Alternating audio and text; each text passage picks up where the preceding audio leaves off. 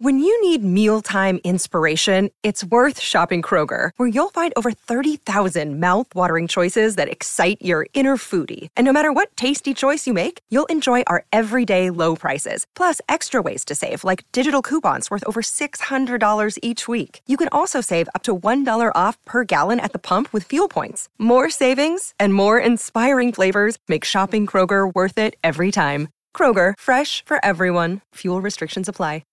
At Evernorth Health Services, we believe costs shouldn't get in the way of life-changing care, and we're doing everything in our power to make it possible. Behavioral health solutions that also keep your projections at their best? It's possible. Pharmacy benefits that benefit your bottom line? It's possible. Complex specialty care that cares about your ROI? It's possible. Because we're already doing it. All while saving businesses billions. That's Wonder made possible. Learn more at evernorth.com/wonder. Hello, everybody. This is Marshall Poe. I'm the editor of the New Books Network. NBN listeners like to read books and buy them. So we thought we'd tell you that right now, our friends at Princeton University Press are having a remarkable site-wide sale. You can get 50% off books, including ebooks and audiobooks, with the code 50, F-I-F-T-Y, at checkout until May 31. You can save some real money on Princeton University Press books. I encourage you to go there and check it out. Welcome to the New Books Network. Hello and welcome back to New Books and Economic and Business History, a podcast channel on the New Books Network. I'm Ghassan Moazin, an assistant professor at the University of Hong Kong and one of the hosts of the channel. Today I'm very happy to welcome to the podcast Professor Robert Kliver. He's a professor of history at Cal Poly Humboldt and we'll be talking about his new book, Red Silk, Class, Gender and Revolution in China's Yangtze Delta Silk Industry, which came out with the Harvard University Asia Center in 2020 and is a wonderful study about the Chinese silk industry in the 20th century with a particular focus on the 1950s. So Rob, thank you so much for taking the time and welcome to the New Books Network. Thank you. Thank you very much. So, as always, Rob, I wonder whether we can start by you just talking a bit about how you came to write the book and choose the topic and then write the book and how it came to the form that it is now. Yeah, certainly. So just a little bit of background about myself and where I'm coming from. I grew up in Reagan's America, and that made me a Marxist. And since the 1980s, I've been very interested in socialism and the labor movement and unions and people organizing to defend their interests. And when I went to college, I was interested both in Chinese civilization and language and also socialist politics. So I studied Chinese and I studied history, and I went to China in 1989 and really got hooked on the topic. So by the time I went to Harvard to study for my dissertation in 1999, I knew I wanted to write a labor history. I wanted to write about industrial workers under socialism. And the main questions that I came into this with are, what difference did it make that the Chinese Communist Party is Marxists? What difference did communist rule make for industrial workers in an industrializing country? And I've studied Russian history as well, Soviet history, Chinese history, and Japan, and sort of the global history of labor and industrialization. So I wanted to do a case study for my dissertation, and I thought about the Yanjing or Qingdao breweries and the Chinese beer industry, which has an imperialist legacy to it. And I thought about cotton textiles. But ultimately, I hit on the silk industry and wrote my dissertation about the Chinese silk industry in the Yangtze Delta mostly in the 1950s. Looking at what the consequences of the communist seizure of power and the Communist Party's policies for workers were for this industry and this group of workers. And the reason that the silk industry is so interesting is that one of the axes of comparison, one of the divisions among silk workers is gender. The silk filatures that produce thread from cocoons mostly employ 90% of the workers are young women. Whereas in the silk weaving industry, using electric-powered looms, it's a high-end product, an important export product, and it mostly employed adult men. Often from the Yangtze Delta towns around Shanghai. But Shanghai in the 1940s and 50s was a major center for silk weaving. And the results are quite fascinating, I think. That's how I got into the topic, was looking for a case study of a group of workers that had internal differences in terms of gender, background, geography, and so forth, to see what different effects Communist Party policies for workers were like in this one industry, facing similar market and policy conditions, but with very different groups of workers. And the conclusion is basically that there were many different revolutions. Depending on who you were and where you lived and what your status was, the revolution meant very different things to different people. Yeah, great, thank you. Yeah, that was already going to be my next question. What sort of the main finding is, and I think you put that together. Brought that together just now quite nicely. Yeah, but if you want to talk a bit more about that, I can be more specific. Yes, please. Yeah. So, for example, there's an obvious distinction. Well-connected male silk weavers in Shanghai are sort of the paradigmatic proletarian heroes. They made out great from the revolution. They got all the things that the labor movement had been demanding for decades. They had close ties to the Communist Party, and that helped them a lot. They had all of the resources, both in terms of political personnel and union personnel, but also the physical infrastructure to provide things like child care facilities and health clinics, tickets to the movies, all of the benefits that socialism is so famous for. And for women in the silk filatures outside of Shanghai, women working in the silk filatures in Shanghai benefited along with their male counterparts. So it's not a strict gender binary. But in a city like Wuxi, which is the other main place that I study, for 2 or 3 years after 1949, it was like there was no revolution. It happened to other people. The women in these factories saw really no difference in their lives at all, including in the few silk filatures that were taken over by the new government and operated as state-run enterprises. Even in those factories, some horrific practices from the old days continued into the 1950s, including physical beatings of workers on the job. And in August of 1952, a young woman named Shen Gendi was beaten to death by her supervisor. And this produced an uprising, really, the kind of thing that happened a lot in the 1930s when one of their number was abused or workers were laid off or something like that. These workers generally eschewed unions and didn't organize formally, but they had extensive informal networks. And a strike could be organized in 24 hours, and all of the filatures workers would go out on strike and go to the other factories. With Shen's death, the communist authorities managed to avoid this by dealing with the problem immediately. And this, it's in 1951. In the autumn of 1951, the party launched the Democratic Reform Campaign, which is not very much studied. It was a campaign to purge the unions of criminal elements and Kuomintang loyalists, and basically any independent union organizers who weren't communists were purged in this effort.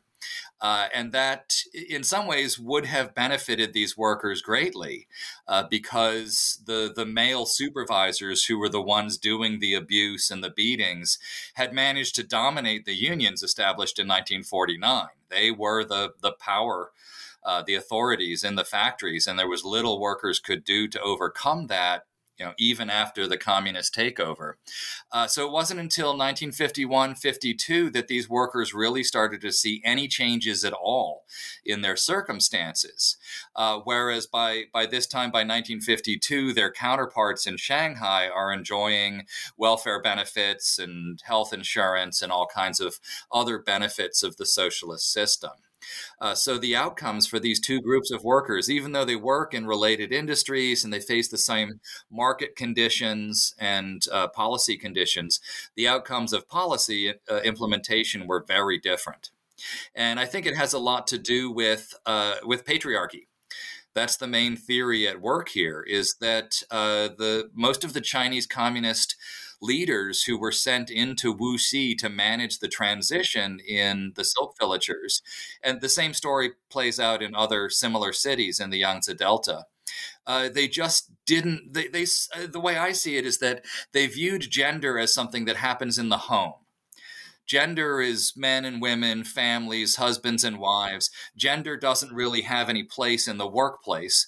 That's where class happens. So it's proletarians and bourgeoisie in that case. But of course, in the villagers, it's much more complicated than that. And in fact, one of the aspects of power in the silk factories is gender. The fact that you have grown men with authority over young women, and the women have almost no power at all under the circumstances. And that didn't change very much under communist rule. Yeah, no, that's fascinating. I mean, several things there, but I think, and we'll talk a bit more about that, but certainly, that there's actually not that much change over the 49 divide. I thought that was fascinating. But also, of course, that you bring in gender. I mean, again, I'm not an expert on the labor history of the PRC, but I think in the introduction, you kind of make this point quite forcefully that, yes, we normally talk about class quite a lot, but then the intersection with gender, I think, is something rather new that is not really talked about enough. So, and I mean, you just did already, but I wonder whether you can talk a bit more about how you sort of chose these particular two analytical lenses, like class on the one hand side, but also gender on the other then. Right. So actually, I have my classmates at Harvard to thank for this. I started off doing a kind of Marxist class relations study of silk workers in the revolution, and was focusing more on relations between labor and management. And the fact that these groups of workers were divided by gender seemed incidental to me at the time. And it was when I, very early on, after a research trip to China during the semester I was back, there's the graduate students at Harvard are all very supportive. And, unlike you hear in the movies, that kind of thing, the climate there was actually very helpful and collegial. And one of the responses to when I introduced my research was, well, gender isn't incidental to this story, it's central. And you should really look at things that way. So I didn't set out to be a gender historian or a women's historian, but it turned out that was the most important aspect of explaining the different outcomes in this industry. And like I said, it's not cut and dried. There's women workers in Shanghai who benefit along with their male counterparts. So geography is another axis of analysis, the difference between Shanghai and Wuxi, for example.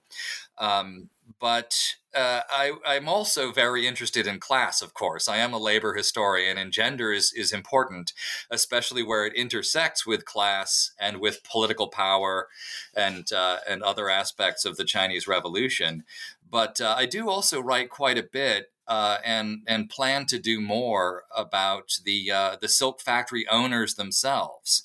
And there's a lot about them and how they're navigating this rapidly changing situation in terms of the markets, lines of credit, supplies, and purchasers for their products, and a new relationship with the state, which it turns out wasn't all that new. Actually, all the stuff the communists were doing that they called socialism, the nationalists were doing that before in the 1930s and 40s. The communists just gave it a different name. But the main thing about the silk industry, by 1949, it was in a terrible state. And by 1950, it looked like it was just going to die. And it was pretty amazing to see the labor capital cooperation especially in the silk weaving industry, helped this industry get back on its feet. And by 1957, it had recovered to pre-war levels and was kind of running along. And then it all got socialized and the Great Leap Forward came along. And that's kind of where my story ends. The Great Leap Forward ruined sericulture and the silk industry, and really shows the failures of both the market and the planning system, that none of this served the silk industry and its employers or workers very well. But, one of the interesting things about it, and people often don't realize this, that the Chinese Communist Party didn't socialize all industry in 1949. It took several years for that to happen, and there were a lot of arguments about what the process should be like. So there's a wealth of materials from these factory owners giving their opinions on things like the state purchasing system, the Jiagong Dinghuo system of state-supplied raw materials and purchases that is quite illuminating. And they're often remarkably honest about what they think of this system and its problems and what works for them and what doesn't. There's even a great comment after the Korean War. The State Silk Company had to cut back its purchases a lot. Soviet markets and Eastern European markets were glutted with Chinese silk already. And so in response to market demand, the state company had to curtail purchases of Chinese silk. So one irate factory owner writes an angry letter to the State Silk Company. He didn't sign it. It's anonymous. But he says, you told us that our markets were chaotic and you're going to bring order to the chaotic capitalist system. Turns out you guys are pretty chaotic too, huh? And it's that kind of really honest criticism that comes across in a lot of these sources. And there's some of that from the workers' side too. It's often reported secondhand. It's not, a direct source from the workers. It's usually the unions reporting on or summarizing what the workers' sentiments are. But it's also often very critical of the party's policies and what's not working for them and what the party has failed to do for them. So it's interesting how class conflict is handled in this situation. And even more interesting to me is the class cooperation that is achieved under these dire circumstances under Communist Party leadership. And I think one dynamic that's often left out and was difficult to get into, given the sources I had, is conflict between these folks in society, proletarians and bourgeoisie, and the party state. And there's always conflict there. It's very rare, I think, to see even the privileged silk weavers in Shanghai are not always unambiguously enthusiastic about the party's policies.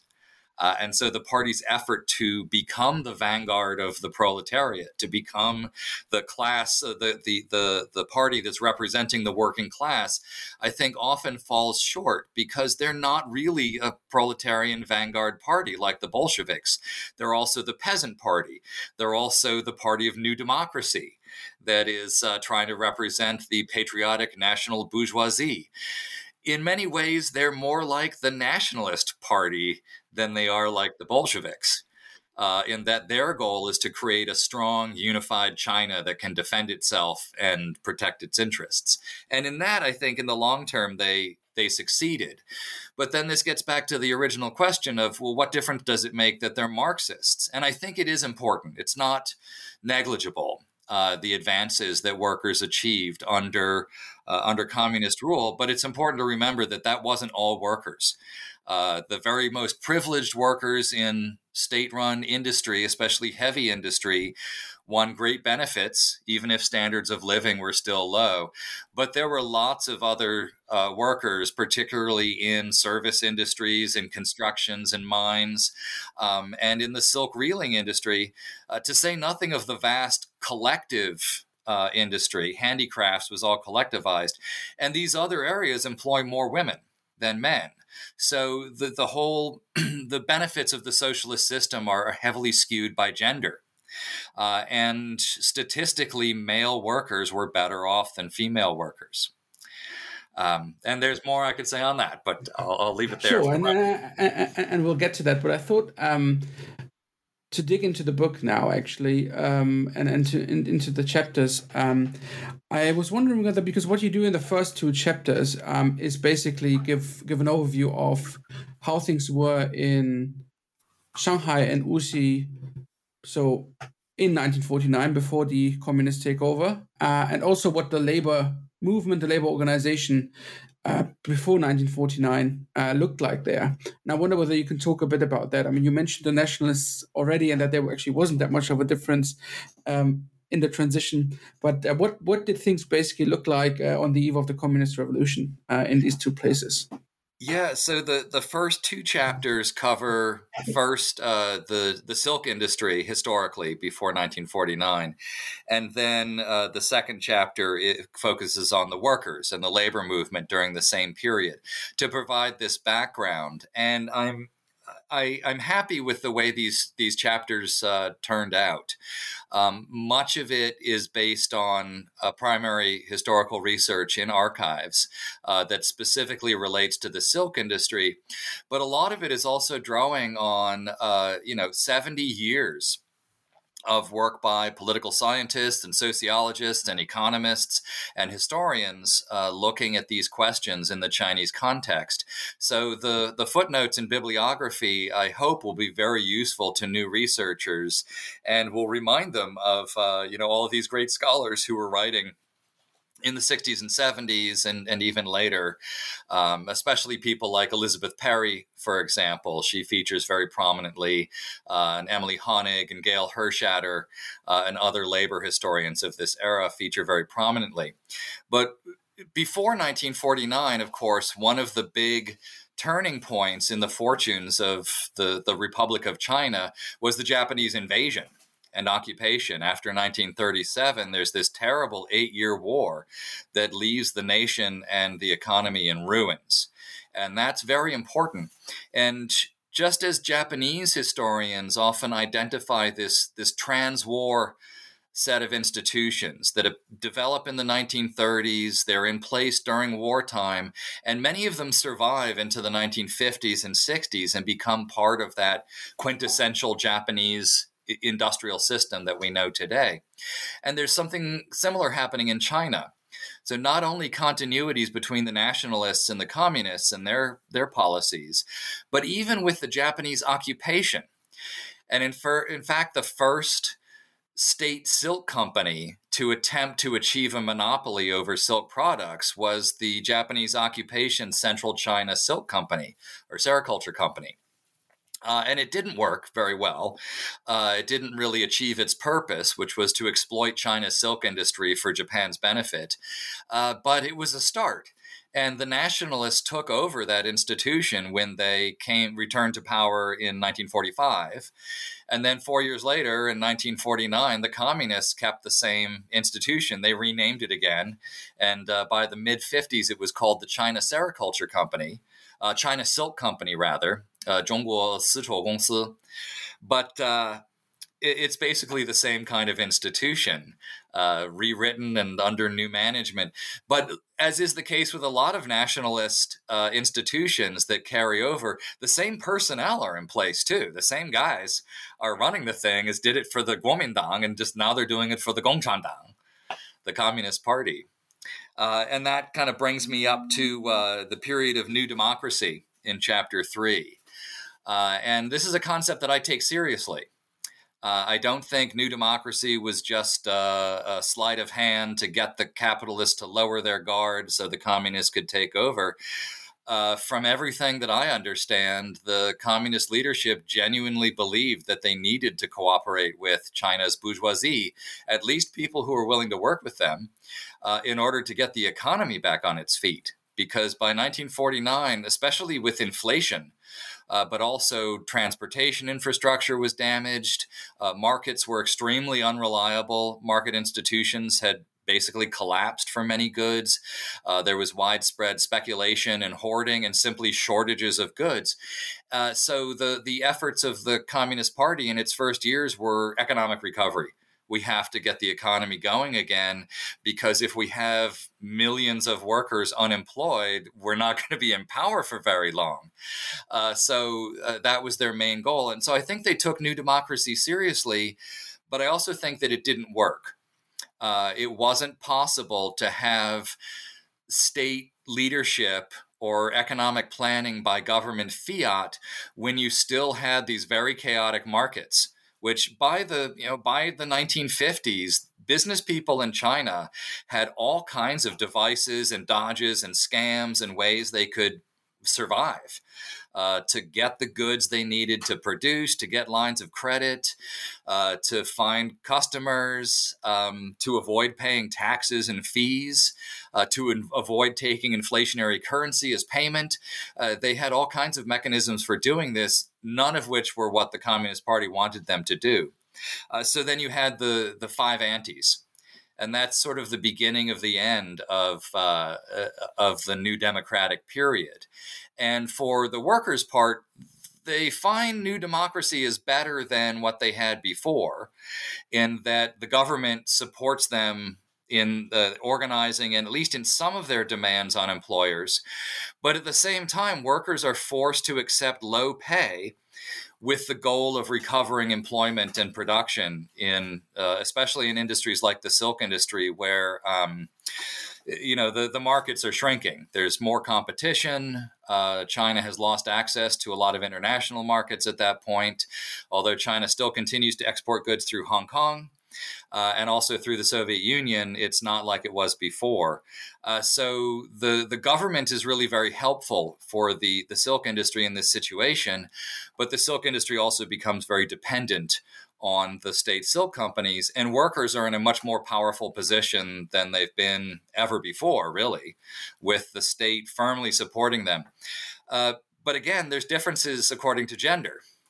So the male silk weavers in Shanghai are able to negotiate with their employers. They're able to come to compromises. They establish democratic management institutions.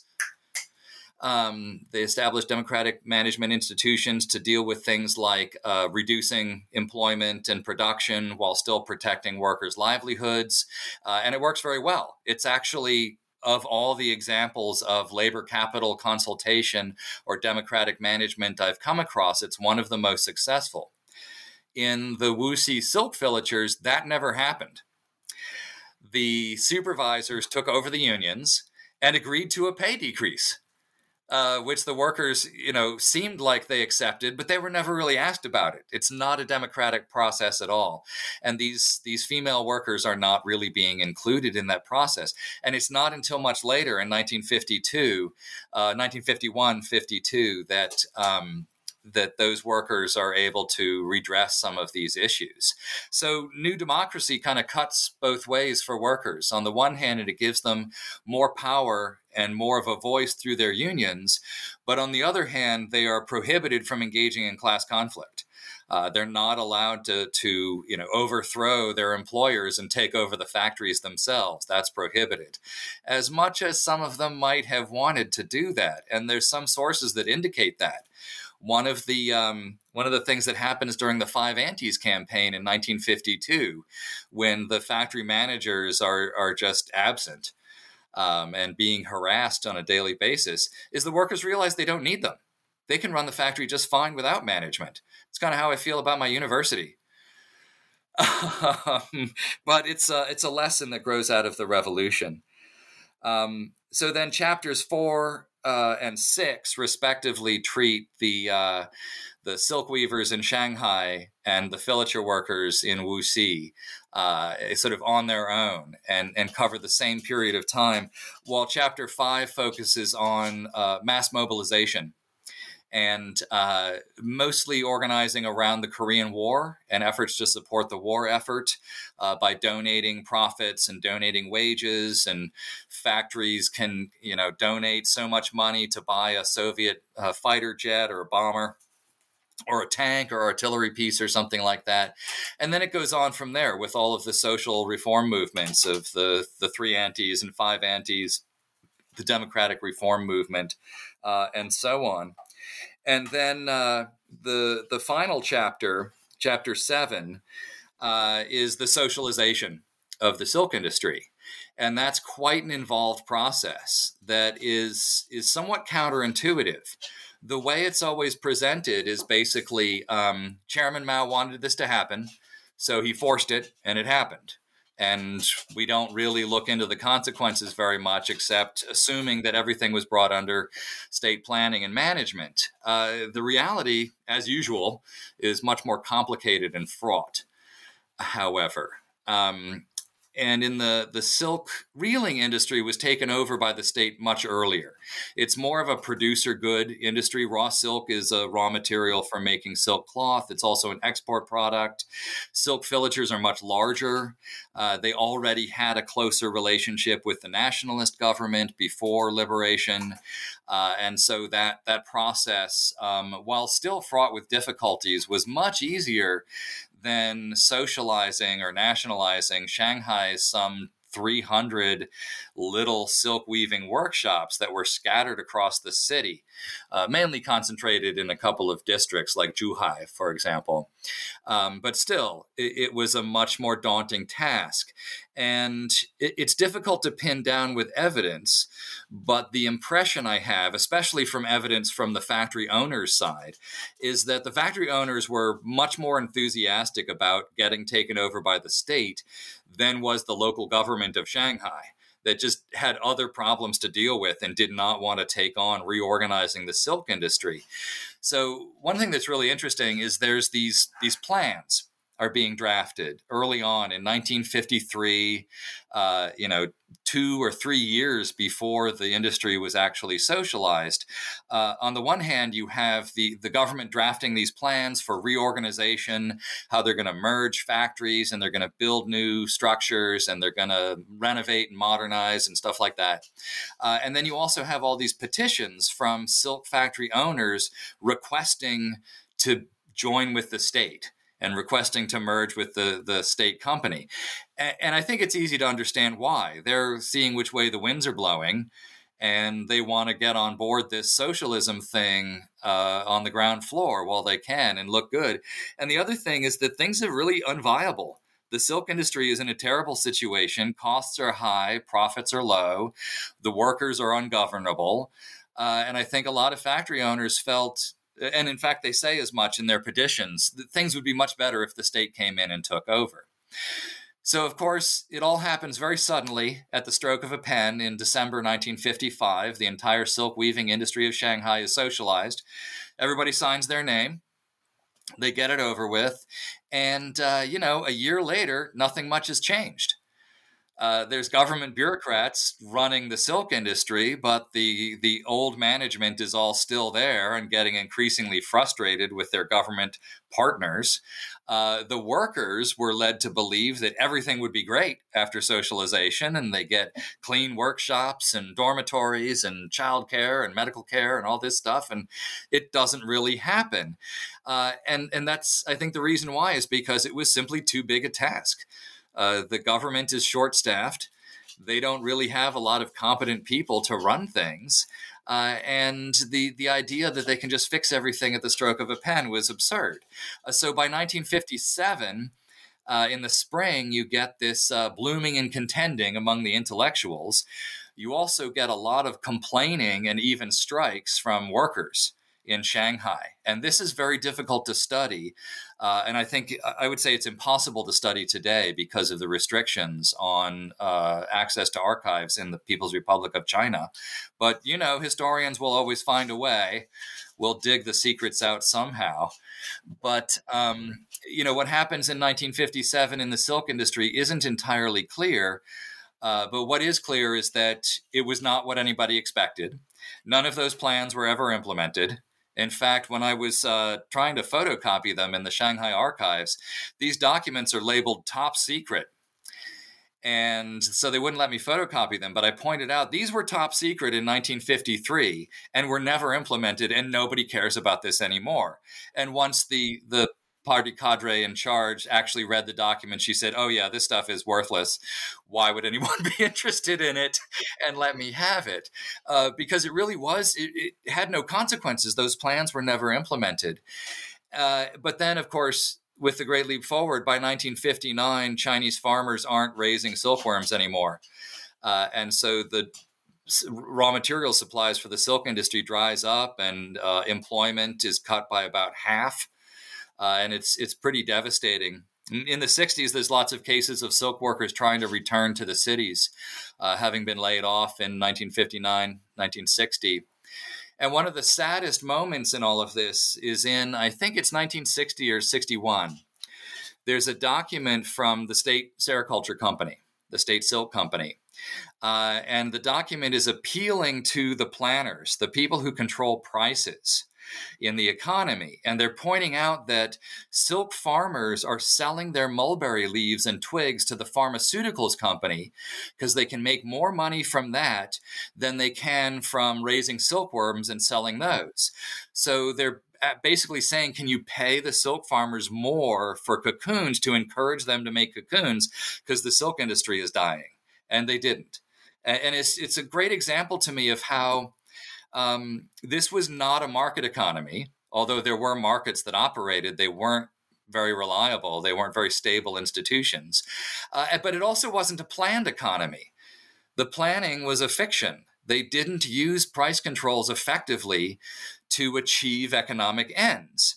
And the results were disastrous. And in fact, it functioned very much like a dysfunctional market economy. In some ways, you can see the Great Leap Forward as a terrible crash. This one author writing many years ago called it the collapse of the marginal utility of capital is what happens in the Great Leap Forward. The government has overinvested in heavy industry and construction beyond the point that it's needed. And they're, they do have kind of a planning system, but they're not using it very effectively. And the result is disaster for the silk industry and its workers and the former factory owners and the bureaucrats involved in it too. Everyone suffers. And China's silk industry doesn't really recover until the 1980s with the restoration of export markets. Sure, no, and we'll talk about that in a bit. But there's sort of two strands that I wanted to. First of all, probably I wanted to ask again about because, as you say, I think the normal picture that people have is sort of 1949 comes in, and all these private entrepreneurs either have to turn over their factories immediately, they flee to Hong Kong and Taiwan and so on. But of course, many did stay, and as you, I think, show quite clearly that it's only until way until 1955, 56 that we really have a change there. Before that, private enterprise was alive and well. So I wonder. Well, I'm not sure alive and well, but at least alive, maybe not well. Yeah, it wasn't healthy, but it was alive. It was certainly not like an overnight change from sort of the private enterprise kind of disappears all of a sudden. But I wonder whether you can talk a bit more about sort of the process. So what happens to these factory owners once the communists take over, right, in 1949? And I think then you also mentioned that sort of mass mobilization helps the party kind of get more of a grip of these private enterprises already during the Korean War. Of course, the process sort of comes to an end in 1955, 56. But I wonder whether you can talk a bit about like what happens right in 1949, or does anything happen at all? Is there any change much? And then how does the party then slowly kind of try to get a grip on these private enterprises? Yeah. So one thing about the silk industry is that it is important. It's an important foreign exchange earner for China and always has been. But it's not a top priority the way, say, energy and steel and infrastructure and things like that, railroads are. So it's kind of in the middle in terms of the Communist Party's priorities. And one of the first things that happens, even before the Communist Party's forces arrive in the Yangtze Delta, is that the factory owners, who in the silk industry, these aren't big bosses. They're pretty middle class. Maybe they have 12 looms and they employ 30 people, and that's the size of their workshop. Some of the larger companies employ 1,000 people, but that's the biggest ones. And when one of the first things that happen is that they learn to speak communist. They start using the language of class conflict. They read a little Marx, and they've read the Communist Party's own pronouncements, and they echo that language in their appeals to the revolutionaries, the new government, for raw materials and credit and fuel. The villagers need coal. They need cocoons. And they need credit. They need money to make these purchases, and inflation is out of control.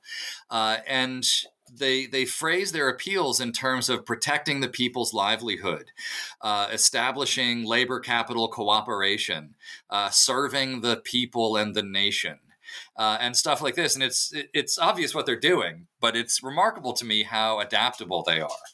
And they've done this already. They did it with the Japanese. They did it again with the nationalists. Now they're doing it with the communists. These are seasoned veterans of China's mid-20th century wars. So what happens right away is the communists are very impressive in their handling of the economy.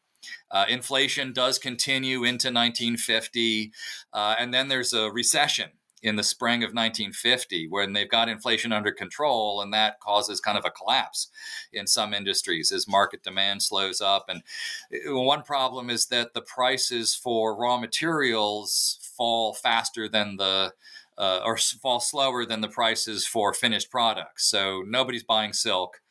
But silk thread is expensive, and so is electricity. Even worse, in February of 1950, the nationalists bombed Shanghai's main power plant. So the power was shut off, and you can't run the looms without electric power.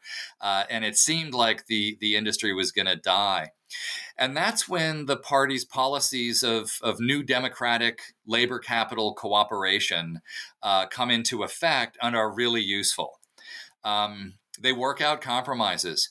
And one of the reasons why I think this is particularly successful in the case of the Shanghai silk industry, and there's a number of reasons, but one of them is that these men are all from the same culture. They're all men from northern Zhejiang, southern Jiangsu towns, silk towns who have moved to Shanghai for work or to start businesses. They speak the same language. They share in this culture of silk weaving masculinity that means they can communicate with each other. Nothing like this happens in the filature industry.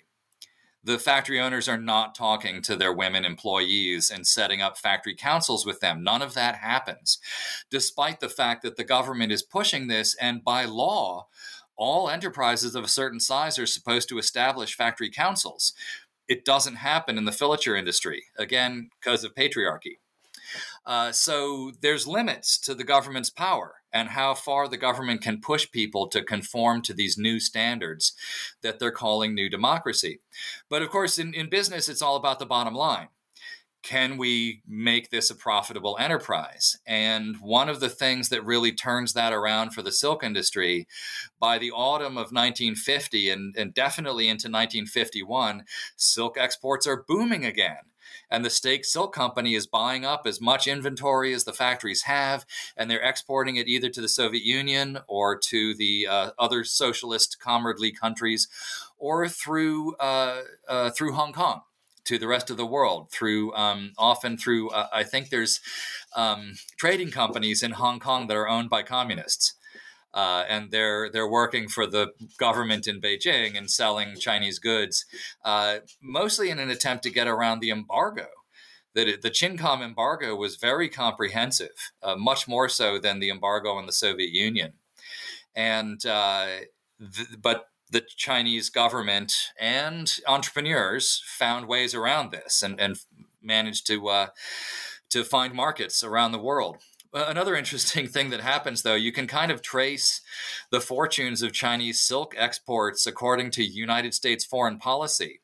So China is exporting silk to Iran in 1951 and 1952, and then it all ends in 1953, and Iran stops importing silk from the People's Republic of China because the government was overthrown and the Shah put in power. Same thing with Guatemala in 1956. Guatemala stops importing Chinese silk. The free market people seem to be really intent on closing off markets to the Chinese silk exporters. But it's rocky, in those years when the Korean War ends, as I mentioned earlier. There's a glutted market, and the state company can't purchase any more cloth from silk weaving companies, and has to say, well, you'll have to just sell it on the market like capitalists do. But of course, by that time, markets for silk domestically had pretty much disappeared. Chinese people weren't buying silk anymore. That's bourgeois cloth. Proletarian people wear cotton. So there's there's markets for green checkered crepe in Xinjiang that they're trying to exploit, but it's pretty rocky in the mid 1950s. And I think that's one of several reasons why silk factory owners find the idea of the state takeover very appealing. I don't have to keep struggling to try to make a profit in very difficult markets and difficult circumstances. I can just become an administrator, an employee of the state company, and then, I'll just do my job, and the government can worry about finding markets. And so I think that that's part of the attitude. But it's interesting to me how willing many of these factory owners, these capitalists, are to cooperate with the Communist Party. Of course, they didn't know what was going to come in the future. They didn't know that the Five Antis was coming or the Cultural Revolution. Feng Xiaocai has a really great article in English about the fate of capitalists and how they're really never allowed to stop being capitalists throughout the 60s and 70s. They don't own factories anymore. They're not motivated by profit. But they're still trotted out as reformed capitalists for foreign visitors and things like that. Rong Yiren is a great example of the so-called red capitalists. So the relationship is very interesting and complex, and there's a lot of diversity too. One of my informants, I interviewed some factory owners and managers and some workers as well, but proletarians tend not to live as long as capitalists. So I got more interviews with rich people. But Mr. Lo Arpin was the owner of the Yunlin factory. His family owned it, and he and his brothers operated. And I interviewed him and his brother back in 2003, I think it was. And he had a very contentious relationship with the government. He's a very independent-minded person and didn't want to knuckle under. He certainly didn't want to admit to committing any crimes that he hadn't committed. So he resisted and he suffered for it. And but he shows up in the documents. So, for example, in December 1955, when the silk industry is all socialized at one stroke, Mr. Lo is mentioned in the press release as the statement is something like, even Mr. Lo, who's been a holdout all these years, is excited about socialization. And the way he put it was, let's just get it over with, or something like that. So there's different attitudes. And I think it's very common, right? In China in the mid-20th century, it's a very chaotic and difficult situation. And everybody's trying to figure out what's the best way to survive. And people come to different conclusions about that based, I think, more than anything on their personalities. But there's really no accounting for that as historians, so unless we resort to biography. But I think ultimately, whatever one's attitude toward the state was as a former factory owner, by the end of the decade, everyone is pretty disappointed in the way things have turned out. Mm-hmm. Yeah. So, I mean, I think that the sort of the different, the sort of variety as to how different, well, quote unquote, capitalists kind of dealt with the new regime, I think that comes out. It's one of the many very interesting facets of the book. Before we move to kind of the Great Leap and then into the sort of in your last chapter into the 1980s, I want to, because the sixth chapter kind of very much goes to the silk filleters in Wuxi, and so you already mentioned this this horrific incident with Shengandi, which sort of starts off the book actually. So I wonder, what changes after that in Wuxi, and I mean, is there any kind of at least after that, any kind of, do the female workers get more of a voice after that, or is there any change, or not really? A little bit, but not as much as you'd hope. Again, considering, okay, these are Marxists, they're communists, internationalists. What difference does it make that they're in charge? And they make all the same decisions that the Nationalist Party would do. Maybe it's a little bit better off for the workers. They're pushing things like health insurance and health care, child care for working class people, and things like this. But more than anything, what the government wants from workers, including women workers, is they want them to work harder for lower pay, which is what capitalists want, right? So what difference does it make? I guess the difference that the communists are always pushing for the workers is that you're not working for a private individual's profit. You're working to improve the nation and develop the future. And the people I talked to of that generation, people who were young in the 1950s and worked in silk factories at the time, their attitude is very different. They really have this ethos of serving the people. And you see this today, the old guy picking up around the apartment buildings, picking up litter. He's not doing it because it's his job. He's doing it because it's the right thing to do. And it's good for the neighborhood. Whereas the younger people think that's just stupid. You look out for number one and your family, and that's it. But the people of that generation, they believed that they were working for a better future. And that meant they put up with an awful lot of disappointment and hardship. And later in life, they were proud of it. And my informants, they're very proud of how hard they worked back in the day. But if you look at the documents from the time, there's a lot of problems, a lot of conflict. So, for example, in August of 1951, Shun Gun-di is beaten to death at work by her supervisor, an older man. And I forget his name. It's in the book. But and that launches this democratic reform. And there's public trials that I go into in some detail. There's great records of these events in the Wuxi Municipal Archives from the unions. And there's struggle sessions, and these women recount the suffering that they've had at the hands of these supervisors, and recount how hard it was under the old society. But the whole thing is geared mainly toward giving the Communist Party more access to and more control over these women workers, which they never had before. There aren't any Communist Party cadres among them. They didn't even have union organizations before 1949. Those always failed for them in the 20s, so they preferred other tactics. So the results of the democratic reform movement in the fall of 1951 are disappointing for the workers. And it all just turns into registering for health insurance and clarifying your family history and background. And one of the things they do is root out the last of the Yiguandao religious movement that was popular in the 30s and 40s. And they root out the last remnants of that through these revisions, and they replaced the male supervisors who dominated the unions with women activists who had identified themselves during the movement. But those women are chosen more than anything for their enthusiasm for the Communist Party, and not so much for how representative they are of their co-workers' interests. So it's not that things don't change, especially in 1952 during the Five Antis campaign. What happens in the filatures is they're shut down in the spring, which is kind of an off season for them before the spring cocoons have been harvested. And they refurbish the factories. They put in air conditioning equipment, temperature controls, because it got very hot in the factories. And that was one thing. It's also very humid. They put in ventilation and stuff like that for the steam. And there was a literacy campaign. Lots of young women learned to read in the spring of 1952, and one or two even went on to People's University in Beijing to get a college education. So there definitely were benefits. They expanded the healthcare system and things like that.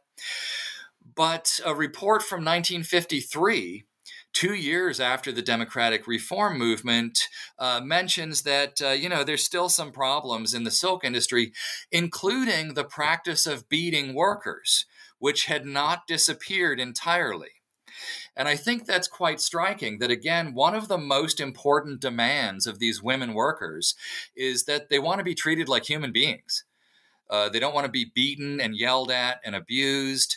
They want to be treated with human dignity. Another particularly unpleasant custom in the factories was searching the bodies of workers leaving the factory to make sure they're not stealing anything. That continued under communist administration as well. And then we move into socialization and factory mergers and things like that. And a lot of the concerns of these workers just fall by the wayside and simply aren't addressed. Until by 1959, half of them are told to go back to whatever village they came from and try to survive there because there's no employment for them in the silk industry. Exactly. And then that's... No, first of all, I think what does change and what doesn't actually change in Wuxi, even more so than in Shanghai, is really something super interesting that comes out of the book as well, as you say. So you already mentioned, well, we've kind of come up towards the Great Leap Forward, I think, a few times now, but I wonder whether you can sort of talk a bit more about the whole crisis of the industry that happens once we get to once we move into socialization after 1955-56 and then into the Great Leap Forward. Like, what exactly happens during that time to the silk industry in Shanghai and Wuxi, basically? Right. So one of the first steps in that direction comes in 1957. Within a year or so of socialization, there's a movement to get silk weavers to operate more looms simultaneously. Basically, it's an effort to intensify labor. And the workers who want to be designated as labor models, or they want to join the party and get out of the working class and become a cadre or something, they're willing to do this, and they're spearheading this. But most workers are not interested, and the government isn't giving them compensatory pay. So they want you to work 3 looms instead of 1, but they'll only increase your wages by 50%.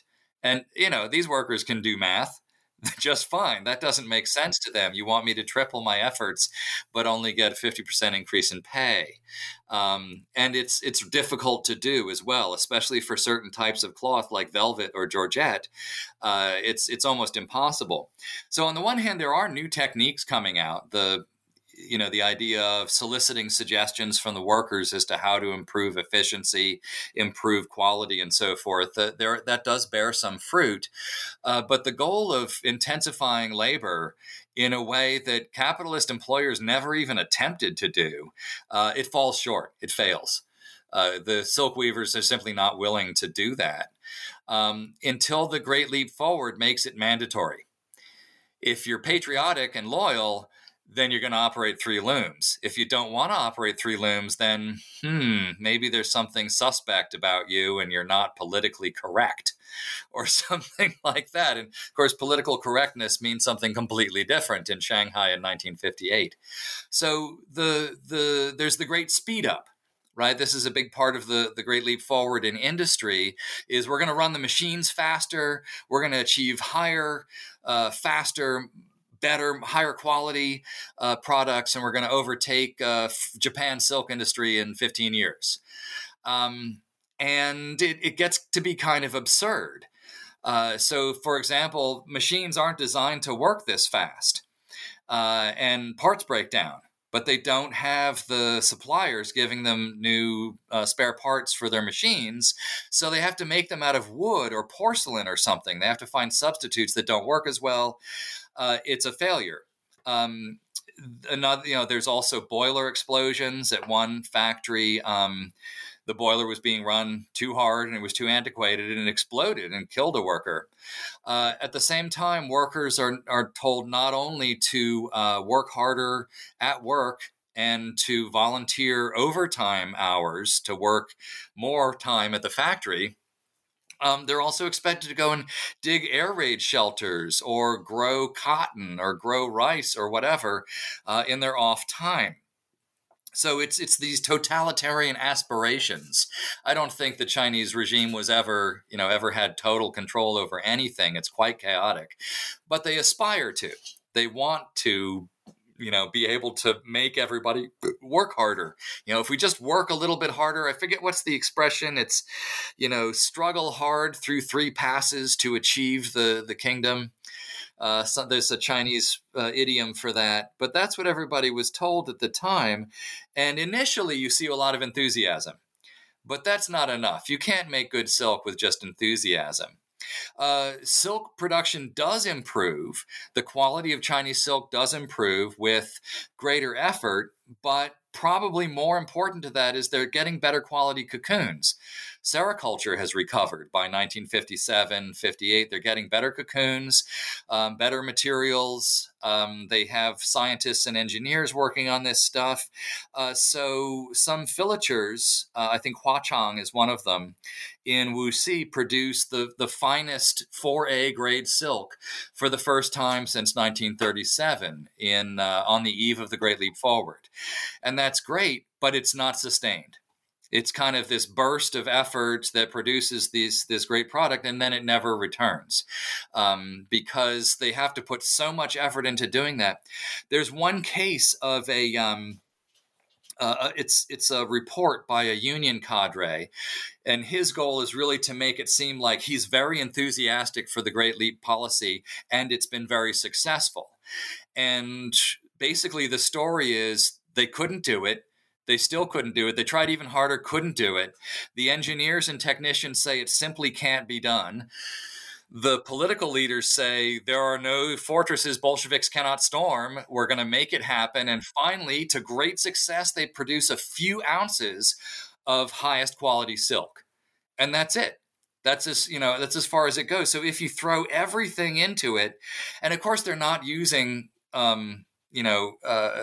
regular financial accounting. They're not measuring the cost that goes into producing this high quality silk against what they can sell it for. There's no profit measurement here. It's all highly politicized, and it doesn't last. But then, of course, the fatal blow is the collapse of sericulture. By 1959, so many Chinese farmers are starving to death and looking for ways to survive. They're not raising silkworms. If they were raising silkworms, they would probably eat them.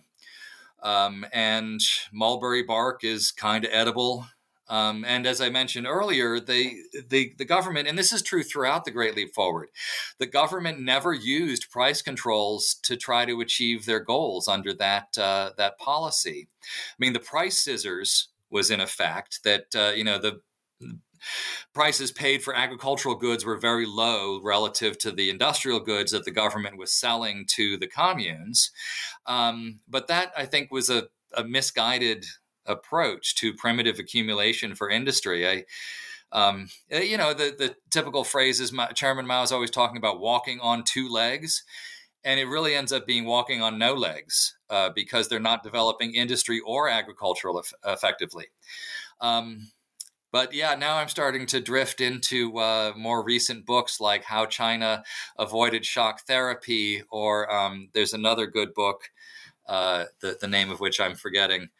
I just read reviews of these, and this is, of course, is more looking at the 1980s. But according to How China Escaped Shock Therapy, anyway, those debates go back to the 50s and 60s as to just what kind of tools should the Chinese government be using to develop the economy, and is centralized planning on the Soviet model the only one, or are just gangbusters free-for-all markets the only way to do it either? And what they arrive at is some kind of compromise. And I think that Bella's conclusions in that book are spot on, that the experiments and conflicts of the 50s and 60s give rise to a rather sophisticated economic theory in the late 70s and 80s. That doesn't necessarily get implemented very well either. There's politics then too. And Deng Xiaoping seems to kind of go gung-ho for markets, but still the Chinese Communist Party retains the commanding heights of the economy, to use Lenin's phrase. And it's worked out fairly well for the country, at least compared to what happened in Russia or Poland, or the shock therapy that happened in the East. Yeah, no, absolutely. But as you, before we sort of wrap things up, I think, because you just mentioned the 1980s, and you do talk in the book about the sort of comeback of Chinese silk industry and boom, I think we can say, in the 1980s. So I wonder whether you can sort of bring the story up to that.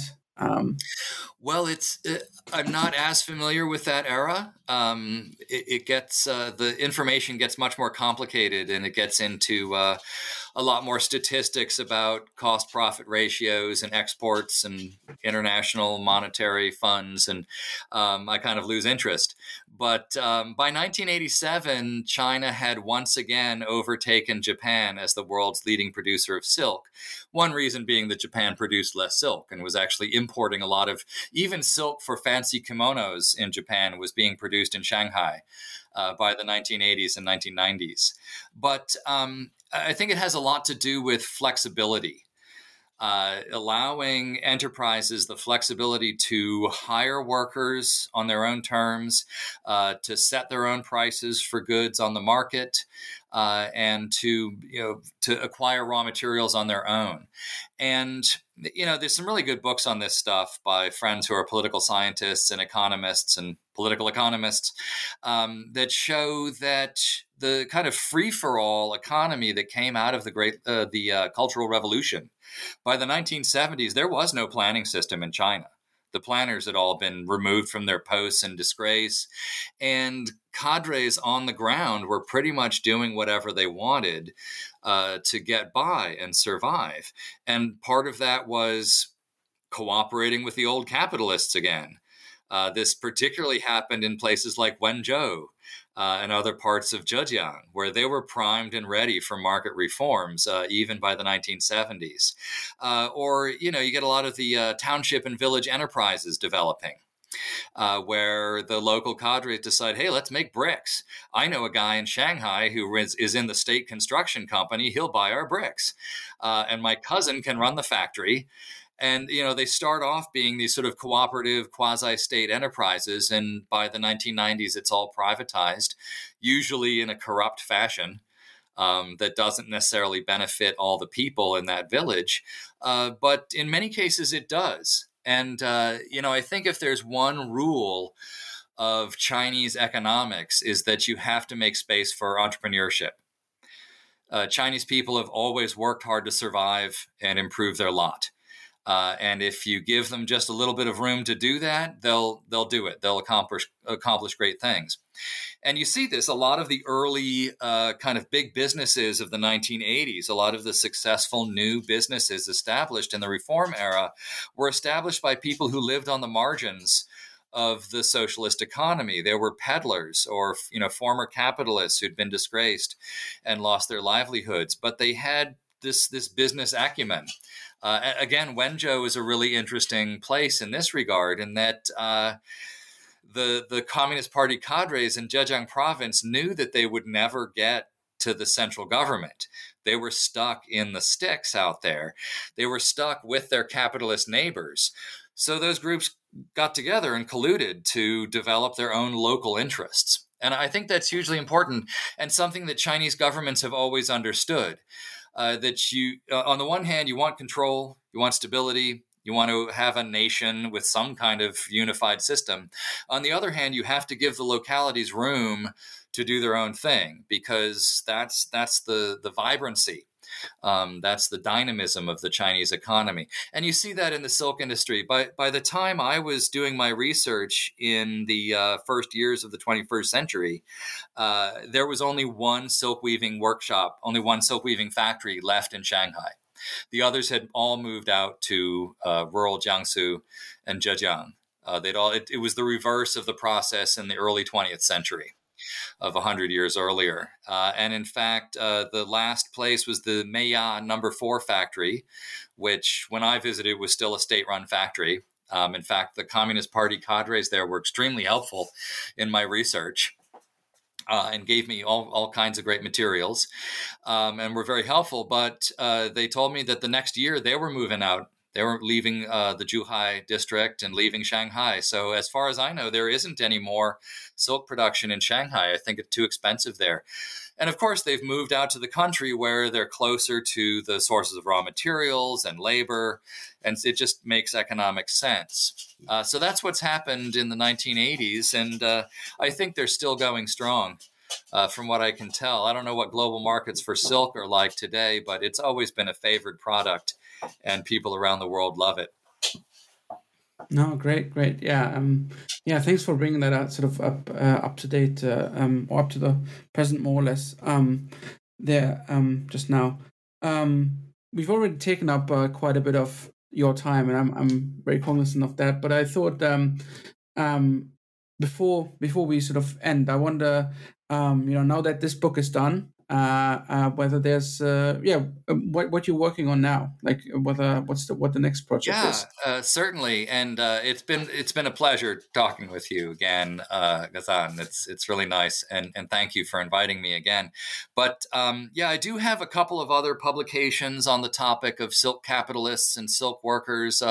There's a couple of other articles based on this material that I want to publish. But in recent years, my interests have shifted to American history. And I live in Humboldt County, which was notorious back in 1885 for expelling its Chinese residents. In 1885, 1886, the cities and towns around here drove out all their Chinese residents in a kind of racist pogrom or ethnic cleansing. And that became the model for similar events up and down the Pacific coast of the United States. So since I live here and I don't really have to travel anywhere, and with COVID, it's been difficult to do any research at all. And given the state of the archives in the PRC, I think it's not really possible for me to do the kind of research I did 15, 16 years ago. So I've turned to look at that, and it's really fascinating. I'm learning a lot. I've gotten involved in a local project to recover the history of Eureka's Chinatown. It's called the Eureka Chinatown Project, and we've made great headway. It's wonderful to be working with these activists and to be making change in my community as a historian doing historical research. And one particularly exciting aspect of it is connections between the Chinese community and Native American communities here. In particular, one man, Charlie Moon, was famously able to remain here when everyone else was kicked out. And he wasn't the only one, but like some of the other Chinese men who remained, he married a Cholula woman, and I think they had 11 kids. And so the Moon family, the descendants, they're a major force around here. So it's interesting to see those legacies and connections, and that's more or less what I'm working on these days. I've definitely changed course, but still very much interested in social and economic justice. Yeah, great. That sounds wonderful. I think we all kind of looking forward to seeing your work on the Chinese community in California. That sounds great. No, thank you. But I don't want to take up any more of your time. Thank you again so much for talking to us, for taking the time to talk to us about your wonderful book. Anyone that hasn't done so yet should definitely check it out. Red Silk, which again came out with Harvard in 2020. So thanks again, Rob. Thank you so much for taking the time. It's my pleasure, really. Thank you. All right, thanks. Bye-bye. Bye-bye.